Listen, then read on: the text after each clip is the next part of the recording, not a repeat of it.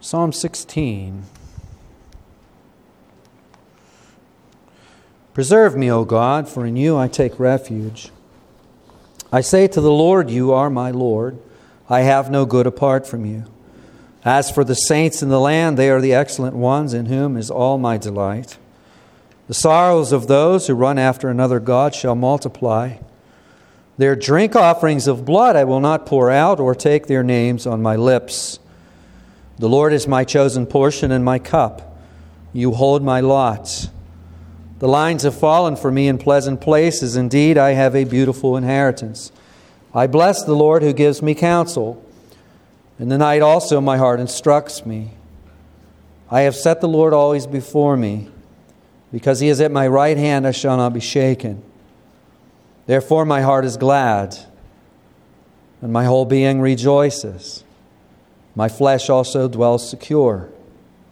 For you will not abandon my soul to Sheol, or let your Holy One see corruption.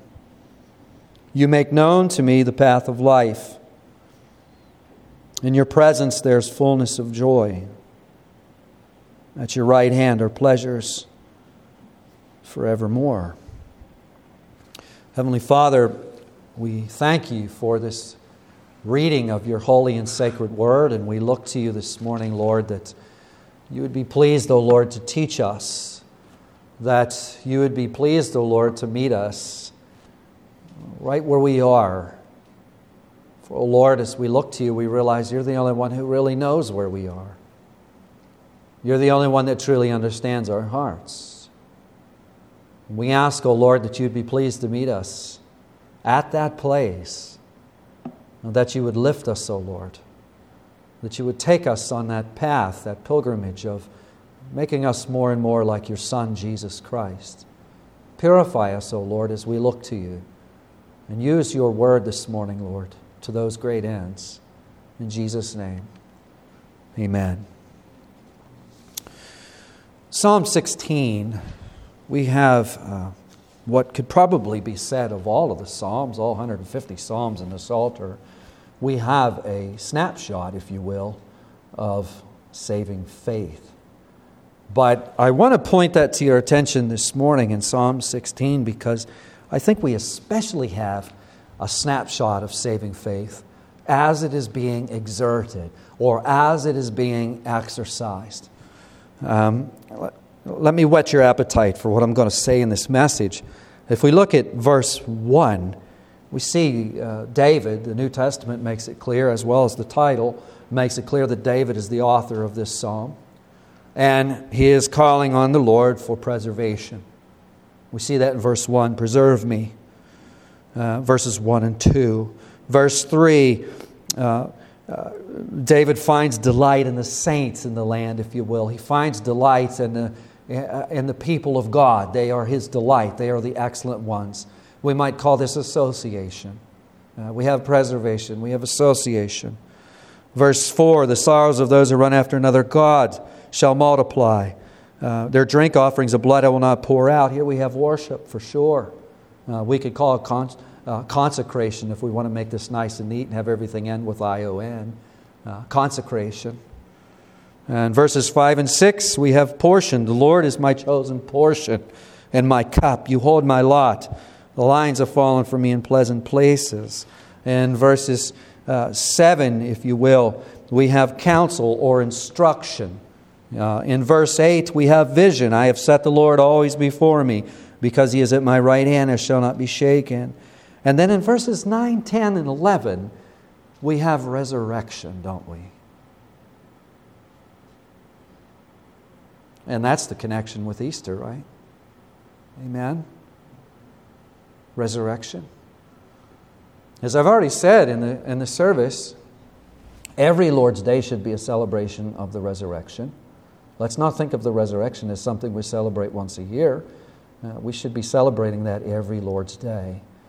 But of course, the church, we gather today as the men and women and children of God to celebrate, especially today, to celebrate the resurrection of our Lord and Savior, Jesus Christ.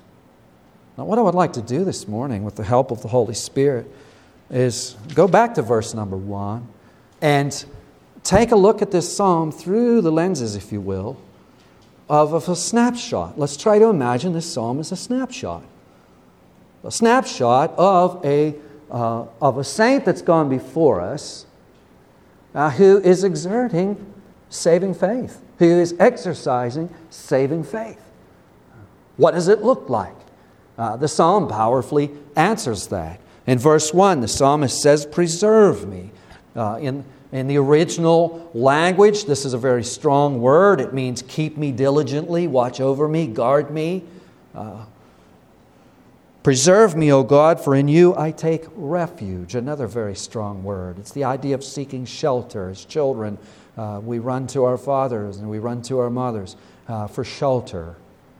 It's actually a beautiful thing. It's a beautiful thing when your children run to you, isn't it? Some of you know what I'm talking about. It's refuge. Preserve me, O God, for in you I take refuge. And if we take verses 1 and 2 together, we'll notice that David is using 3 different names for the Lord here. Preserve me, O God, first name. Second name, in verse 2, I say to the Lord. Third name, you are my Lord.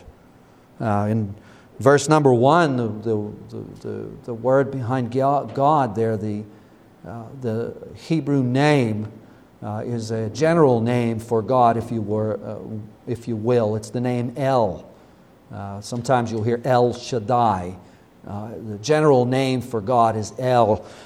David is saying, preserve me, O El, if you will.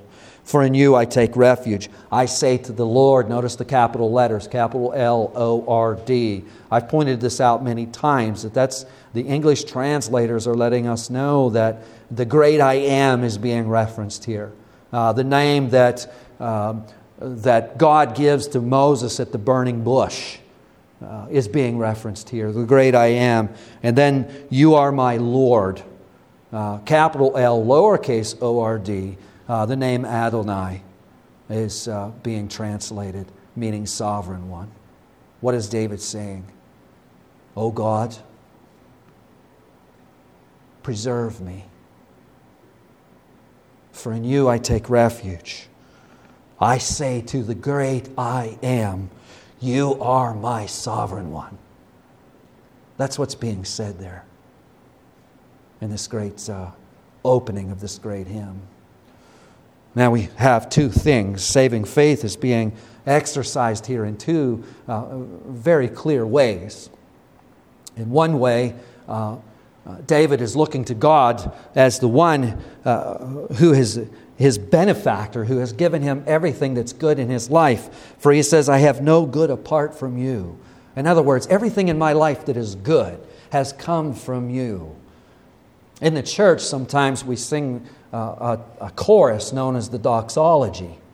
Some of you will recognize that. Praise God from whom all blessings flow. And it captures that truth. Everything that's good in our lives has come from God. It's come from the great I am, the self-sufficient one, the one who doesn't need any external things whatsoever. He's in need of nothing. In fact, He is the supplier of all things.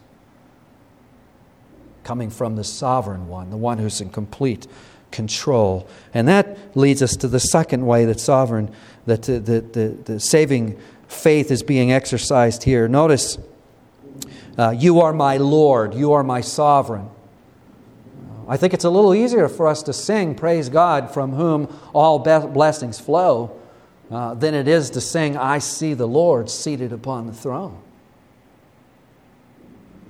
There's lots of people in our culture today that recognize everything good in their lives come from God. But there's significantly less people in our culture who look to God as Lord. This is a crucial mark of saving faith that distinguishes unsaving faith from saving faith. He's calling on God as preserver, the great I am, the sovereign one. He is both benefactor and Lord. Verse 3, as for the saints in the land, they are the excellent ones, in whom is all my delight. What is David saying there? Saying his heart is out for the saints. Well, who are the saints? And before you answer that, remember, this was written long before the organization of New Orleans ball team. Okay? I want to make sure you're still with me here. Who are the saints? They're the ones who are called by God's grace. I pray that it's every one of us this morning. Called by God's grace, set apart from the rest of the world, extracted from the world, and adopted, if you will, into the family of God. Has that happened to you? Have you been plucked out of this world by the sovereign hand of God? And have you been engrafted into the family of God that you can truly call on God this morning as your Father? If the answer is yes, then look around you. You're in the company of brothers and sisters. And David is looking at his brothers and sisters, and he's saying, this is an excellent family we have here. I love my family. And that is a significant mark of saving faith in exercise. It's so significant that the Apostle John, in his first letter, recognizes it as one of the significant marks of saving faith. He says, this we know. 1 John 3:14, and this we know, that we've passed from death to life, because we love the brothers. Adelphoi in that verse is inclusive of brothers and sisters. We love the brothers, we love the sisters. He goes on to say, for he who does not love abides in death, still lives in death. I remember hearing a story. I've been thinking about this story all week. It's a tragic story, but it's a story that happens all the time. It's a story of a man who decided to come to church one morning. It happened many years ago. He decided he would grab his family and go attend church. And he went into what I believe was a Bible-believing church and sat there. And as the service was going on, he was observing the people around him, and he asks himself this question: is this the people that I want to spend eternity with? And of course, he answered the question emphatically, no. And he left the church that day, never to return. To my knowledge, he's never returned. That's so sad, isn't it? He couldn't participate in the worship. He didn't like the company. He didn't like the message. But not so with David. David's the complete opposite. He longs for the company. And this is one of the things we should ask ourselves if we're evaluating our faith, whether it is true or not. Do you long for the people of God? Do you long to be in the company of true believers? Is that where you feel like you belong? I talked with a person just the other day who I believe has come to saving faith, and has come to saving faith quite recently. And this person said to me, I just don't feel like I belong. And of course, this person was making reference at the workplace, and making reference to some pockets in the workplace that are indeed quite ungodly, if you will. My response to this person was, that's a good thing. That's really a great thing. That's what David is saying here. We have preservation. We have association. Verse 4, we have worship, or we might call it consecration if you want them all to end with I-O-N. I don't really care. Worship's a better word. The sorrows of those who run after another god shall multiply. Their drink offerings of blood I will not pour out, or take their names on my lips. These words may sound strange or even bizarre to some of us. But I would submit to you that the truth that's in these verses hits our hearts very, very close to home. What David is talking about is false worship. More specifically, he's talking about idolatry. That's what he is making reference to. In every generation, in every age, idolatry has just run amok. We were created to worship. Our problem is we don't worship what we're supposed to worship. We worship things other than Jesus Christ. We worship things other than God through Jesus Christ. Every one of us is a worshiper. It's not like you're going to become a worshiper today. You already are a worshiper. The question is, who or what is it that you worship? That's the big question. That's the ensuing question. David is saying here, I refuse. I refuse to engage in false worship. If we might take this ancient language and put it into contemporary language, I refuse to worship these sports teams and these celebrities. I refuse to do that. I won't do that. I refuse to worship money and power. I refuse to worship stuff. But you know, I think the one that hits us close to home is this one. I refuse to worship self. Boy, that self is a tough one, isn't it? When we wake up in the morning, if we're not careful, who are we serving? Me, myself, I. There's a Trinity for you.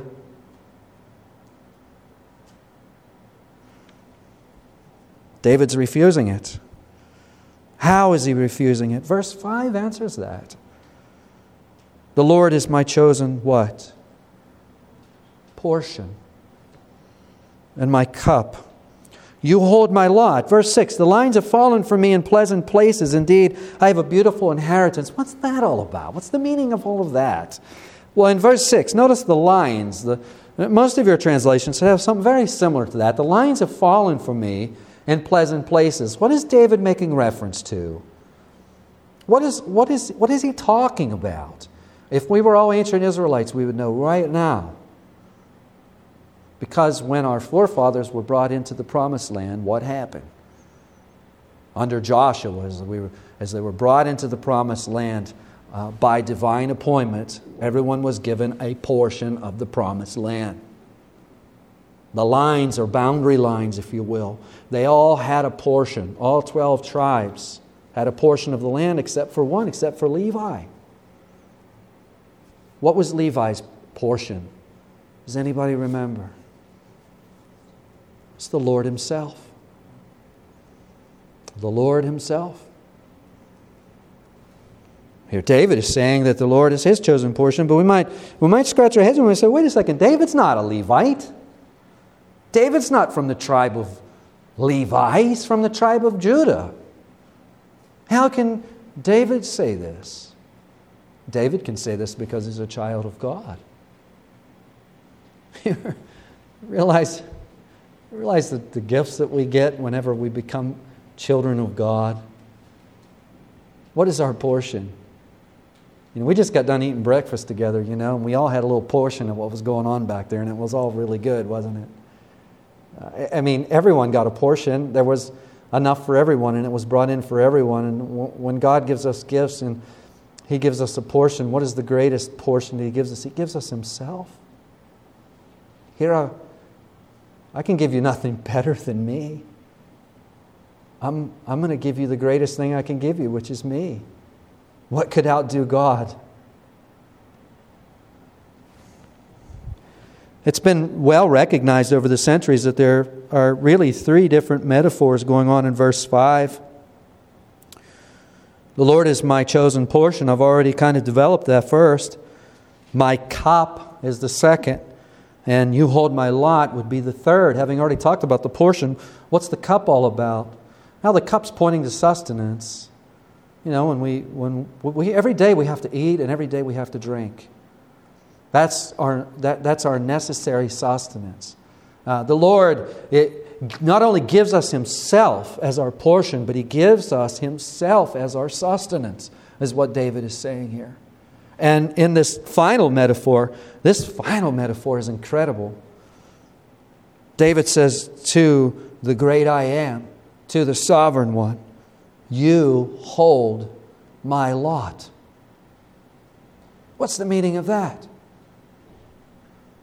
Well, today, there's needs for alarm systems, and there's needs for locks on the door, and there's needs for all of these things, because if we're blessed enough to manage to come up with a few things that are kind of nice, we're always in risk of losing them, aren't we? It's the purpose of an alarm system, purpose of locks on the doors, fire alarms, all of those things. What about this? Can we lose this? If you've received the Lord as your portion, if you've received the Lord as your cup, no one can take it away from you. Why? Because the great I am holds it for you. Isn't that amazing? Isn't that incredible? It can't be taken away because there's no one strong enough to take it away. because it is God's will that it never be taken away. It's yours. What do we have here? We have preservation, association. We have worship. We have portion. Verse 7, we have instruction. Well, where would we be without instruction? We're getting instruction now, right?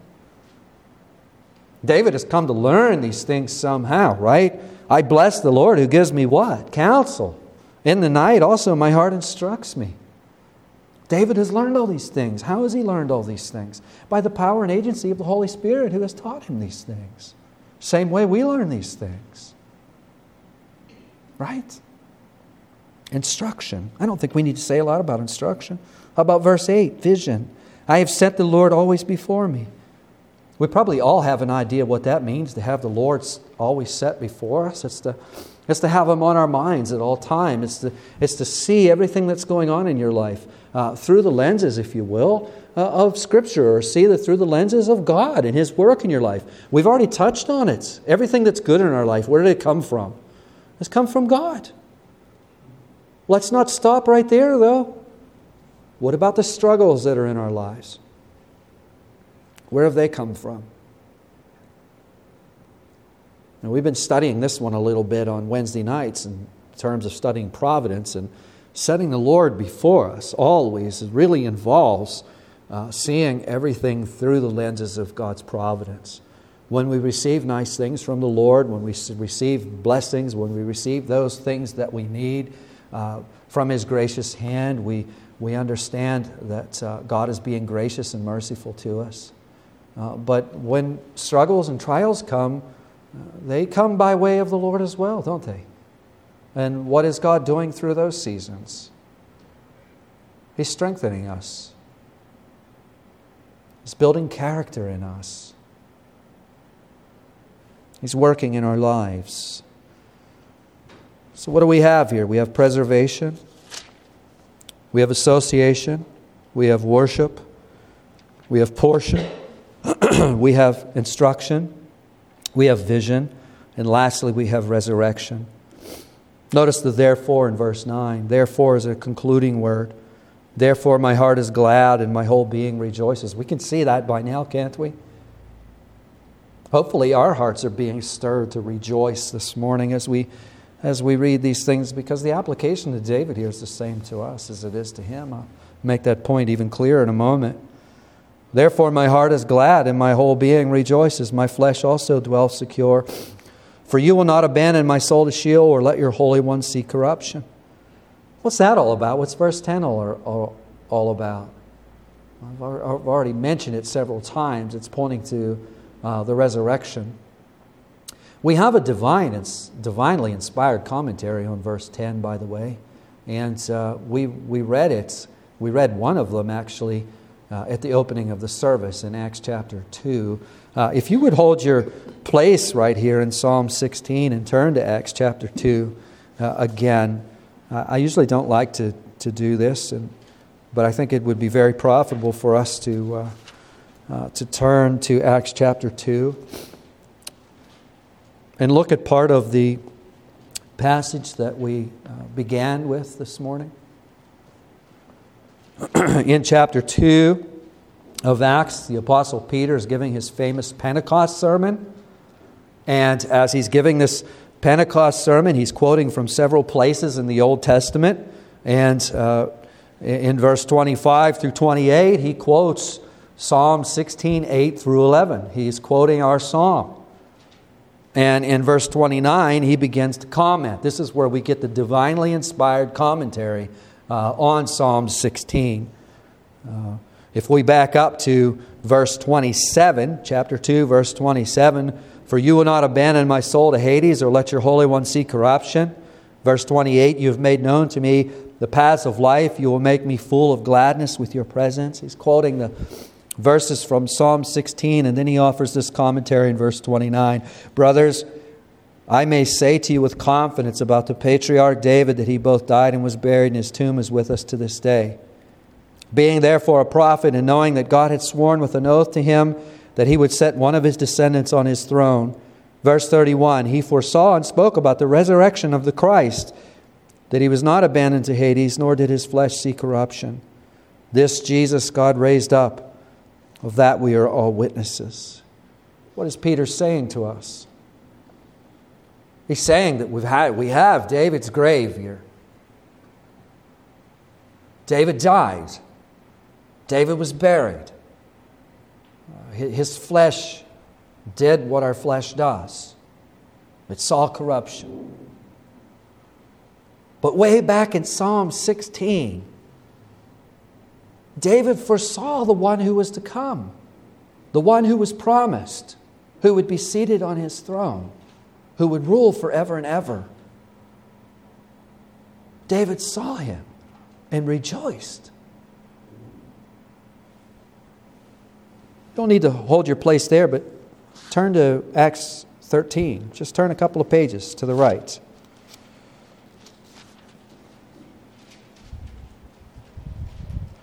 Here we have the Apostle Paul preaching the gospel.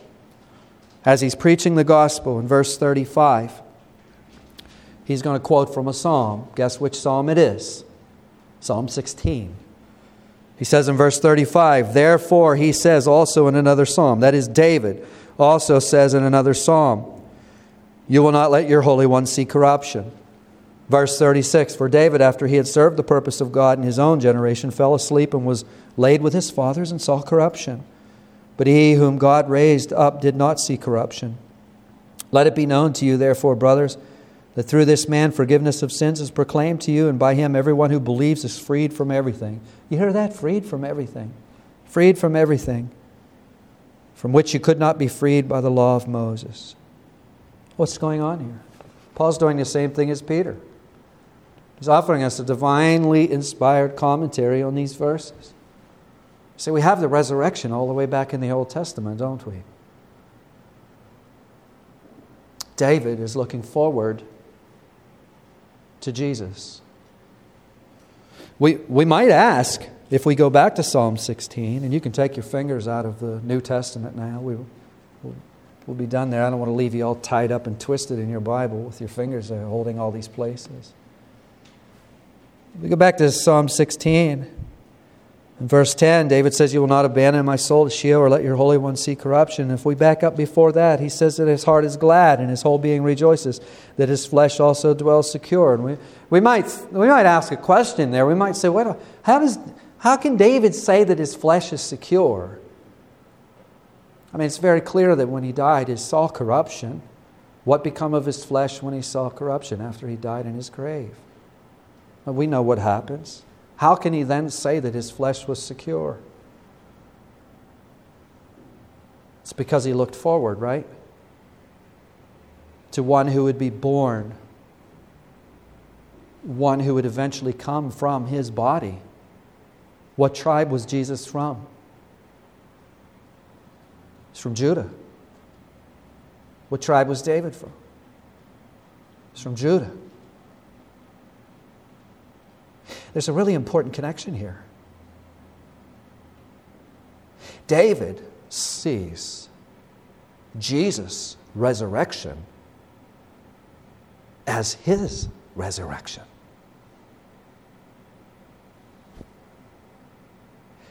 And the application to us is exactly the same. Christ's resurrection is ours. Doesn't the Apostle Paul tell us in Ephesians 2 that all believers have been raised up in Jesus? David looked forward to the day when the Messiah would come. This morning we're sitting here looking at the fact that He's already come. And we look forward to His return, don't we? He promises to return. We're not gathered here this morning to celebrate a dead Savior. We're gathered here this morning to celebrate a living Savior. He's seated at the right hand of God the Father Almighty. He is the great I am. He is the Adonai. He is the sovereign one. How can David rejoice in his flesh? How could he not rejoice in his flesh with this kind of news? What's keeping us from doing it? Do we believe this stuff? See, we have a snapshot right here of saving faith in operation. We have a snapshot here of saving faith as it exerts itself. Does this look anything familiar to you? As you exert your faith before Almighty God, does it have any resemblance to this? It's a question we should be asking ourselves. It's actually a subject that maybe we should take up in prayer and say, Lord, this is what I want to look like. This is exactly what I want to look like. Preserve me, O God. Well in my heart a love for the children of God, for my brothers and sisters. Bring me into pure worship. Teach me pure worship. Instruct me. Give me this vision. And, oh Lord, may I drink of the resurrection ever so deeply that I would ponder it every day and hour of my life. That's what saving faith looks like. That's what saving faith is. May we ask the Lord to work these graces in our hearts this morning. Heavenly Father, we thank you and praise you, O Lord, for this great snapshot of saving faith being exerted before you.